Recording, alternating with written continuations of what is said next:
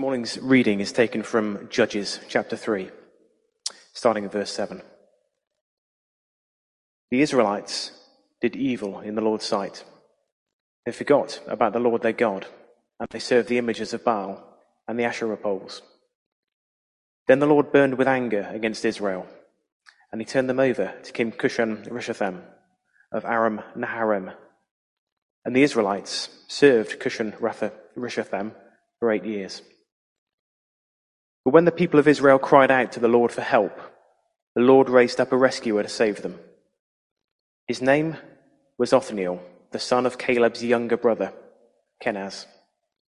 The Spirit of the Lord came upon him, and he became Israel's judge. He went to war against King Cushan-Rishathaim of Aram, and the Lord gave Othniel victory over him. So there was peace in the land for 40 years. Then Othniel, son of Kenaz, died. If you have been taking any notice of, it's called Restore, isn't it? 2022? Yes. And if you have been watching the little videos, it's just possible you will already know what I'm going to begin by saying. But I'm going to say it anyway.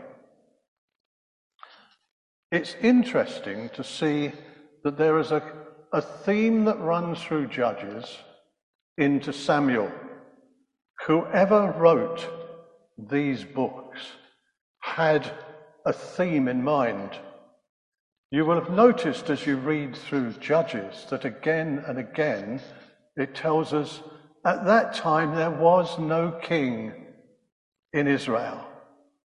The inference is that if there had been a God-fearing king leading the people, these terrible things which were going on wouldn't have happened.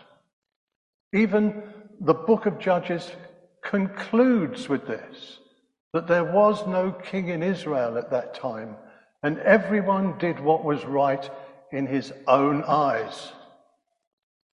Then we have this little book of Ruth, which of course is about a displaced family, an economic migrant family in Moab, where a woman, Naomi, loses all her male family. They die tragically, and she's left with 2 daughters-in-law, and she determines to go back to Israel, and one daughter-in-law, Ruth, turns out to be so faithful and loyal.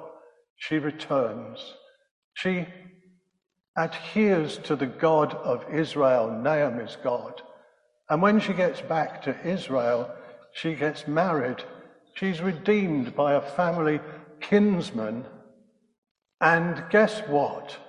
The child that she has is the grandfather of King David. So, for a long time there was no king in Israel. But then comes Obed, and he is the grandfather of he who will be king. And Ruth finishes with a little genealogy of David. Then we go into Samuel, and Samuel is the last of the judges of Israel. And he is the one who's told by God to anoint David to be king over Israel. And then they have a king. And for the first time under David, they become a united kingdom instead of a confederacy of tribes. And of course, it's to David that is given the messianic promises that his kingdom will go on and endure forever. Now we can look back, just as the writer of these 3 books looked back and saw no king, promise of a king, king. We can look back and see how those messianic promises were fulfilled in the Lord Jesus Christ, who is the deliverer of Israel and the King of Kings. So we're looking at Judges, but I want to finish with Jesus.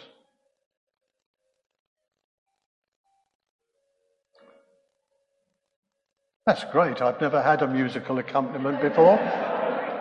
but I think it adds something, doesn't it?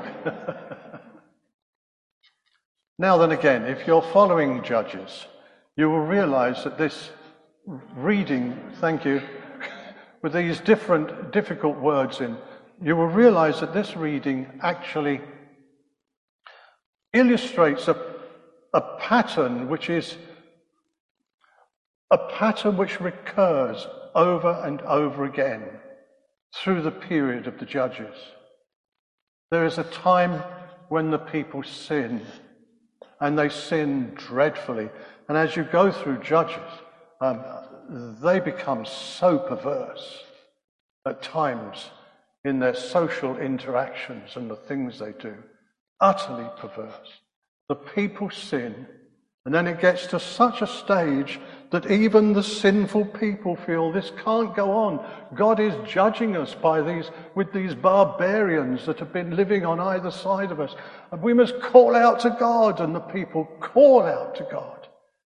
And in spite of their former disobedience, God listens to them and provides for them a deliverer. He provides a deliverer. The word deliverer, by the way, and I'm not a Hebrew scholar, some of you may need to correct me afterwards, but the word deliverer that's used here is Yasha. And if you understand that the Hebrew name for Jesus is Yeshua, you may recognize that there's a linguistic connection between these words. Yasha, deliverer, Jesus, saviour. We have a Hebrew scholar down here. Okay. But I did get a nod just a moment ago, so that's okay.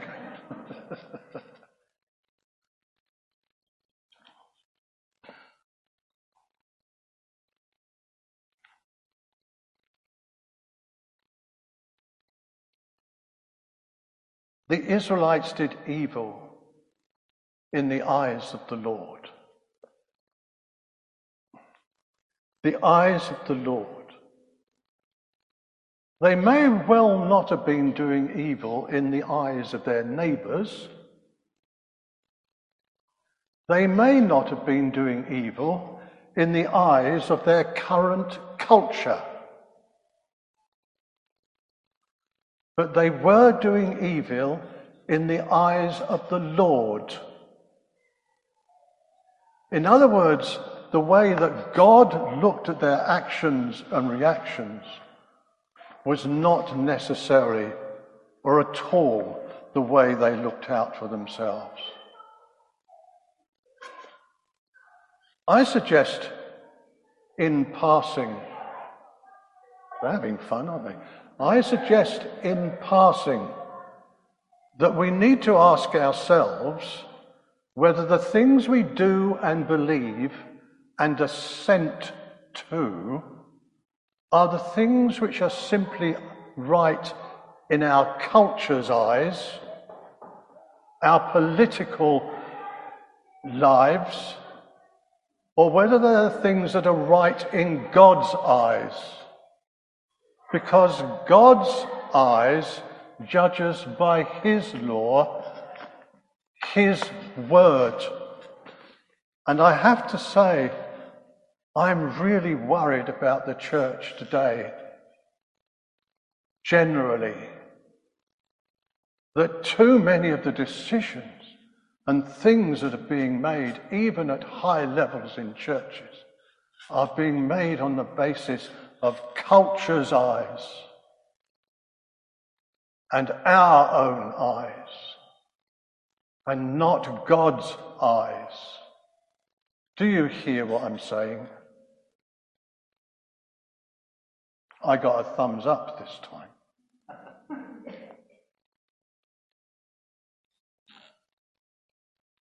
When the people cried out to God, he gave them Othniel, and the Spirit of the Lord came upon them. But then it all happened again, and they gave him Ehud, Then it happened again and he gave them Deborah. Then it happened again and he gave them Gideon. Then it happened again and he gave them Jephthah. Even the deliverers that he gave weren't perfect. Gideon created an artifact which became a snare to Israel. Samson broke just about every vow that a Nazirite made. Jephthah made the rashest possible vow and suffered for it afterwards. God chose people who would listen to him and used them as deliverers, but they were no more perfect than you or I. But going down through the ages, when they had a king, David wasn't perfect either, though he was a man after God's own heart. And the kings that followed him, Solomon broke the basic laws that Moses said a king should never break. The kings beyond him, there were good kings and there were kings that did just what the people did in Judges, served the Baals and the Ashtoreths of the nations around. Jesus is without sin. Jesus is the deliverer par excellence. We have come down through history with an understanding of what a deliverer ought to be and what a king ought to be.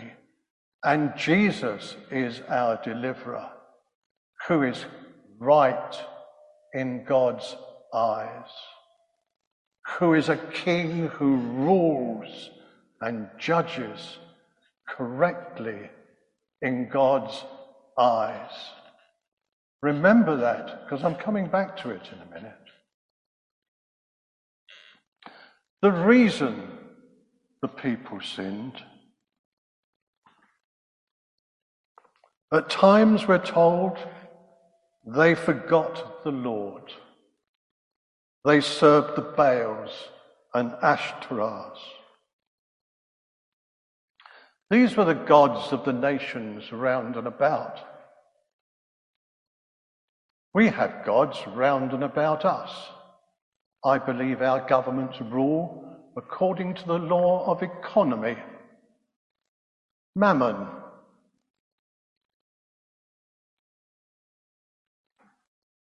I suspect some churches actually rule by the same pattern.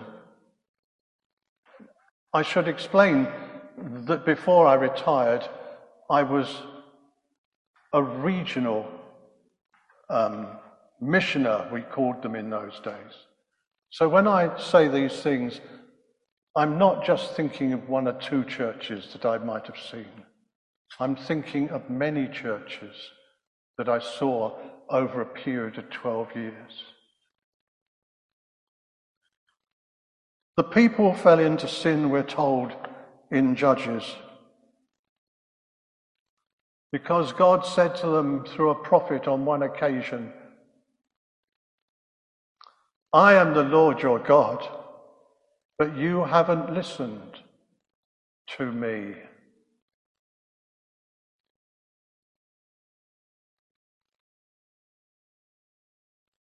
On another occasion, he said to them, you forsook the Lord and no longer served him. The most damning thing in the book of Judges is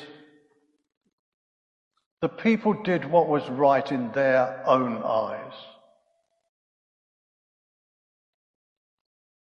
I'm very scared for the Church of Jesus Christ again in this country, as I've seen it over these years, because I've discovered that in many places There are people who have decided the scriptures are old-fashioned and God's word isn't for today because we are much more civilized these days and we are more compassionate and understanding, and we think that we can neglect certain parts of what God says is right and wrong in favor of what we believe is more compassionate and better. We are in fact better than the old-fashioned God of the Bible. Now then,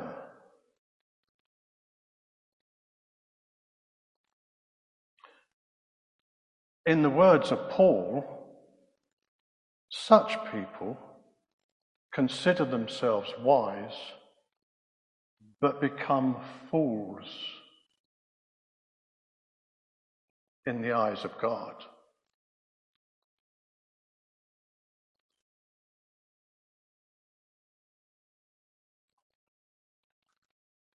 These are horrible passages in Judges, aren't they? But could it be that they relate to modern life as well?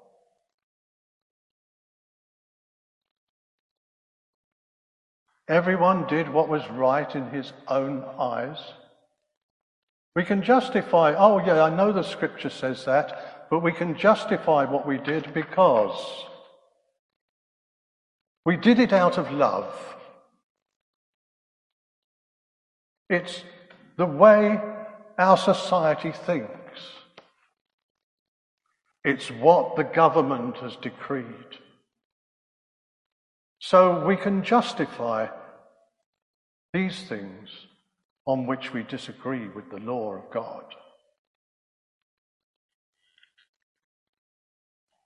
I hope you're sitting there thinking, what on earth is he talking about? This has got nothing to do with me. Please God, that's what you're thinking. Please God, that's what your heart is telling you.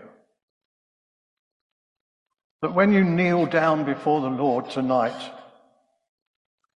you know that you have not done evil or strayed in the eyes of the Lord.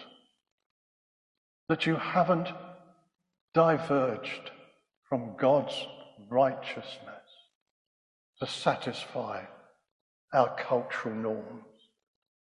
Please God, you're able to say that.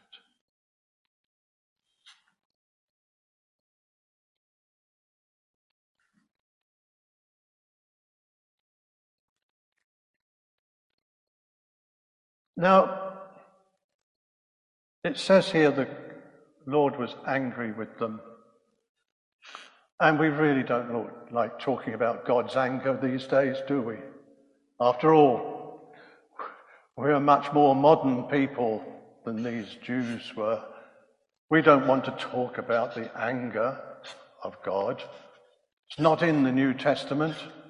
Well, unless you read Paul, the wrath of God is revealed against all forms of ungodliness. Let me ask you a question. You don't have to answer aloud, please. You've spent a lot of time on your garden. You've trimmed the lawn, you've done your hedges, you've planted beautiful flowers, and it just looks magnificent. And one night, while you're asleep, a drunk gets through your gate and he rips up the flowers and he messes up the lawn and he even has a poo in your garden. And you're going to get up in the morning, aren't you, and say, oh, bless him. I don't think so. I think you're going to be angry because he's messed up your work. My dad was in hospital for a number of years when I was very young. And one of the things he took up while he was in hospital was making models out of balsa wood. They were very complicated models. And he made a galleon, and he carried on doing this when he came out of hospital. He put this unfinished galleon, which had hours of work in it, on a top in my bedroom. And that night I slept-walked, and I knocked the thing on the floor. My dad did not wrap me in his arms the next day and say, "What a good boy are you." He was a fair dad. He wasn't a cruel dad. But boy, he was angry for a while. All that effort he had put into it. And in fact, the Bible says it's not wrong to be angry. It says, be angry, but don't sin. And don't let the sun go down on your anger. But it's legitimate to be angry at injustice and folly and wickedness and carelessness. And God gets angry. Thank God he is good. Thank God he is merciful. But God does get angry. And it seems with these Israelites that he expressed this in a way that even their dull minds might recognize after a while. There were barbarians on this side and there were horrible people on that side. Selfish, ambitious, land-grabbing people who invaded from this side or dominated from that side. And God took away his protection for a time from the people. And they were ravaged by these tribes until they called out to the Lord. And did they call out to the Lord? And he didn't need another moment. He heard them and he gave them a deliverer.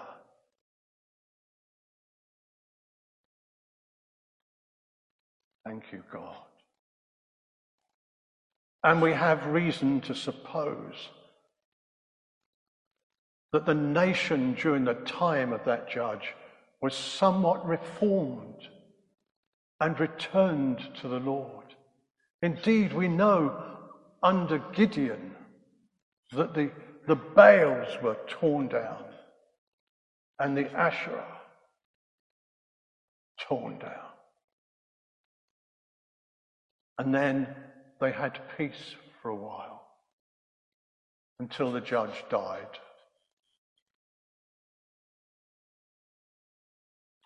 And then the circle repeated. We have a deliverer, Jesus, who did die,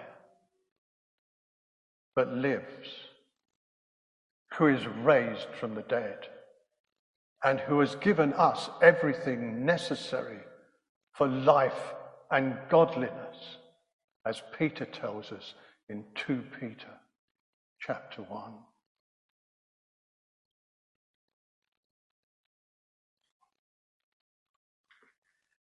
I want to read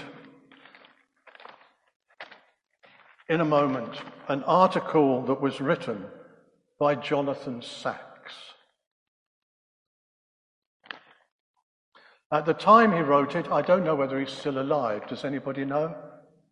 He's not alive? He has now died. What a good man he was. When he wrote this, he was the chief rabbi of the United Hebrew Congregations of the Commonwealth. Godly man.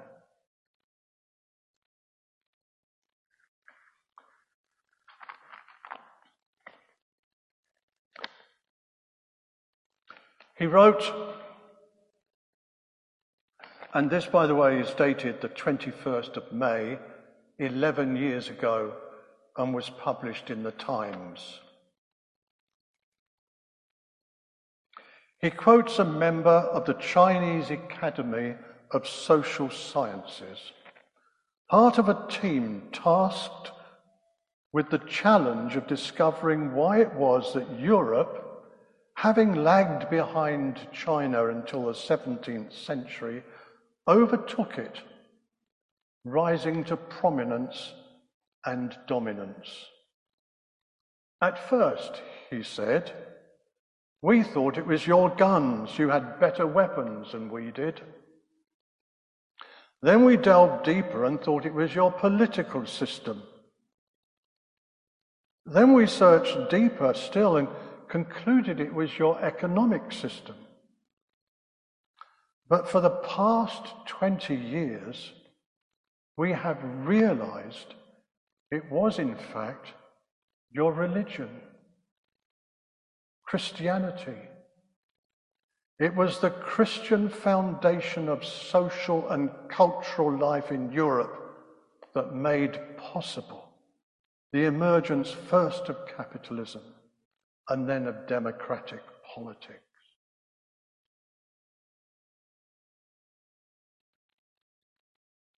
He goes on later in his article, as a non-Christian, remember he is a Jew, as a non-Christian, I find this fascinating.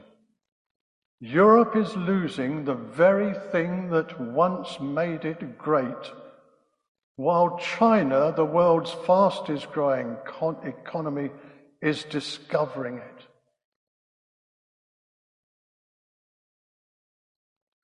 What has China realized that the West is rapidly forgetting?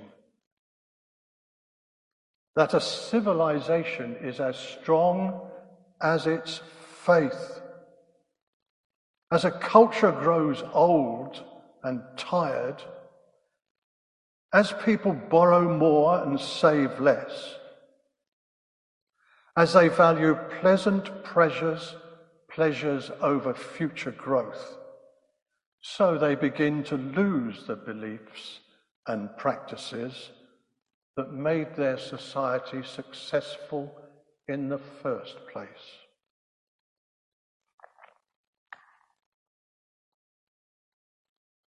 He goes on. The decline and fall of civilizations has been charted by the wise for many centuries. They include the sages of ancient Egypt, the prophets of ancient Israel, the great 14th century Islamic thinker Ibn Khaldun,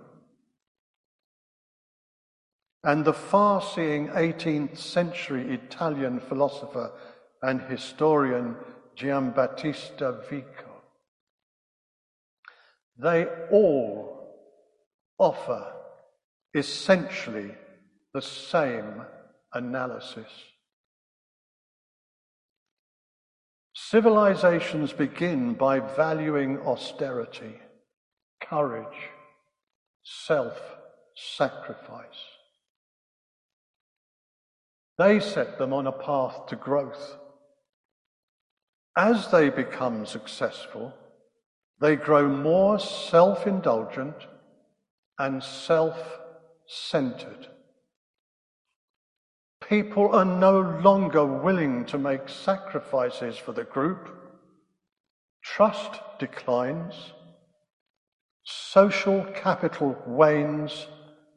There are no heroes anymore.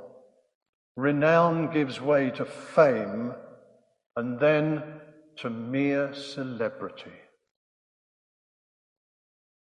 That, and he quotes the historian, is the precipice which we are approaching in the West.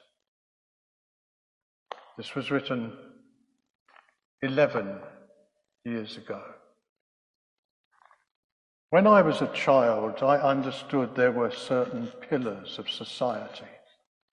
I was told there were 5, and I've forgotten what one of them is. There was government,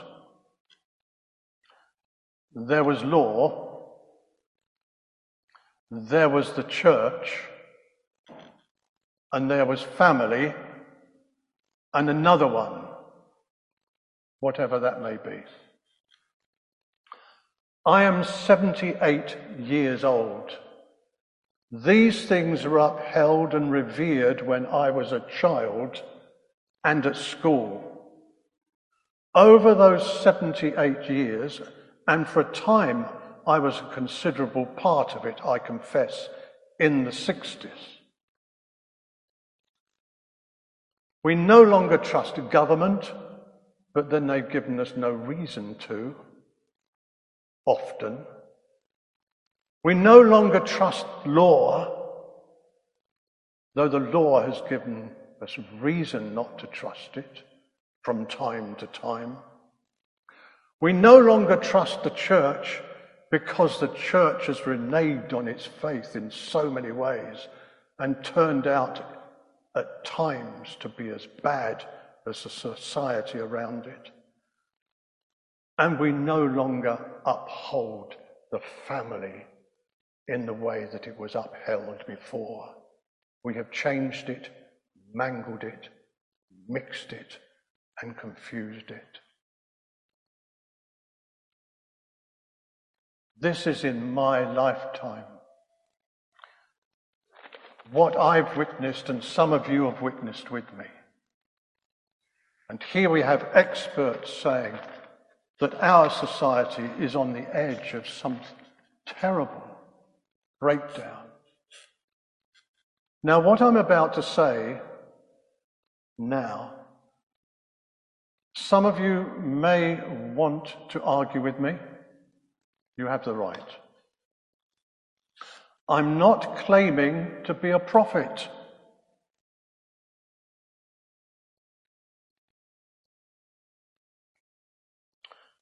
I'm thinking. I notice that in the book of Judges, when things went beyond the pale and the society did those things that were evil in the eyes of the Lord sent troubles to them, if possible, to get them to call out to the Lord. And I'm just wondering whether we have a fierce barbarian bear on one side, destroying our wheat harvests and bringing us into anxiety and despair, while we have some cunning person on the east side sabotaging gas lines to bring us into all kinds of anxiety and expense. And whether perhaps we have a government. I'm to honour the government according to the word of God. So I want to honour the government. But the word of God comes to government just as much as it does to people sitting in pews.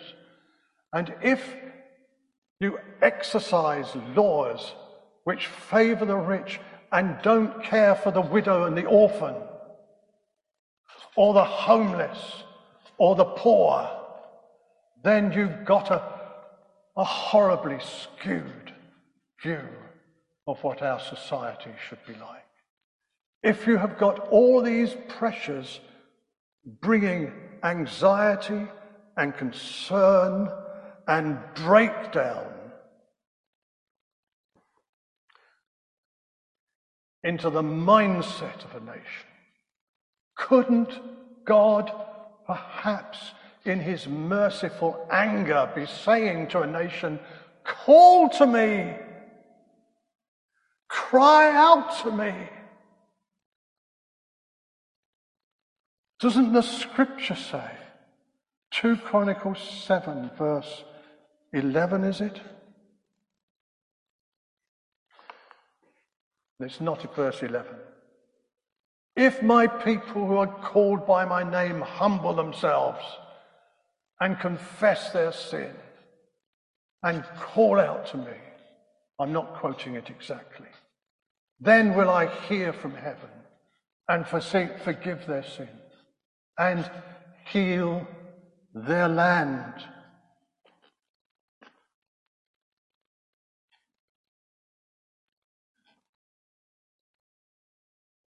Jeremiah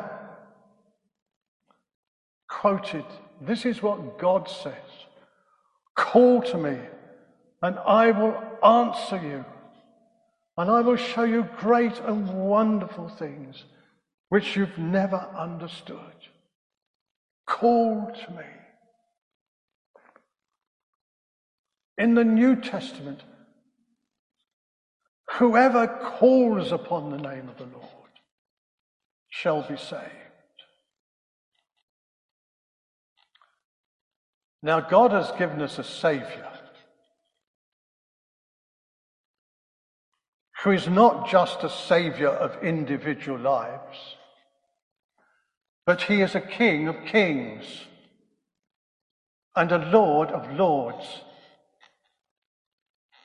And if we've forgotten the transcendence of God, then we should ask him to revive it in us, the sense of the transcendence and the awe and the power and the greatness of God. Call to God. We need a deliverer, Lord. Come to us again. Revive us, Lord. Restore us, Lord, in your mercy. And if anybody wants to tell me, but we're a multinational society, a multi-ethnic society, Jesus, no, not Jesus, let me tell you.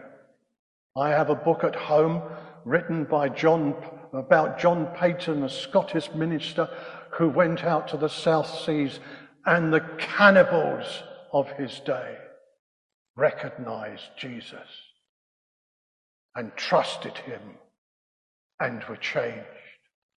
I have a book at home about Sundar Singh, who was a Sikh who wanted to know God and couldn't find him in the Sikhism, and he cried out to God, his God, I'm going to kill myself and throw myself under the Midnight Express if you don't reveal yourself to me tonight. And just as he was getting up to leave his room, a young man, to go and fulfill his suicidal promise, his room was filled with light, and to his astonishment, it wasn't a Sikh God he saw at all. It was Jesus Christ, whom he fell down and worshipped. And then he took the saffron robes of a holy man and went all over India preaching Jesus, and then in his sandals over the Himalayas into Nepal to preach Jesus. Jesus is not a Western God, a Western Saviour. He is the Saviour of the world. I had a friend at college, Robbie Maharaj, a Hindu, who came to London and was so confused by all the religions that he cried out daily to Krishna, the Lord Krishna, reveal yourself to me. Give me clarity. And one night somebody invited him to All Saints Langham Place, and he heard about Jesus. And I met Robbie Maharaj at London Bible College, training to be a Christian minister. Jesus is the Saviour for all generations, for all cultures, at all times. Our culture is falling apart. Our nation has forgotten its faith. The churches in some places are collaborating with this destruction by its own folly. Please, shouldn't we be calling out to the Lord and crying, Lord, have mercy on us. Reveal your Son Jesus in us again. Renew your church, renew me. Make Jesus known again so that we can understand the ways of the Lord and not do evil in your sight. God bless you.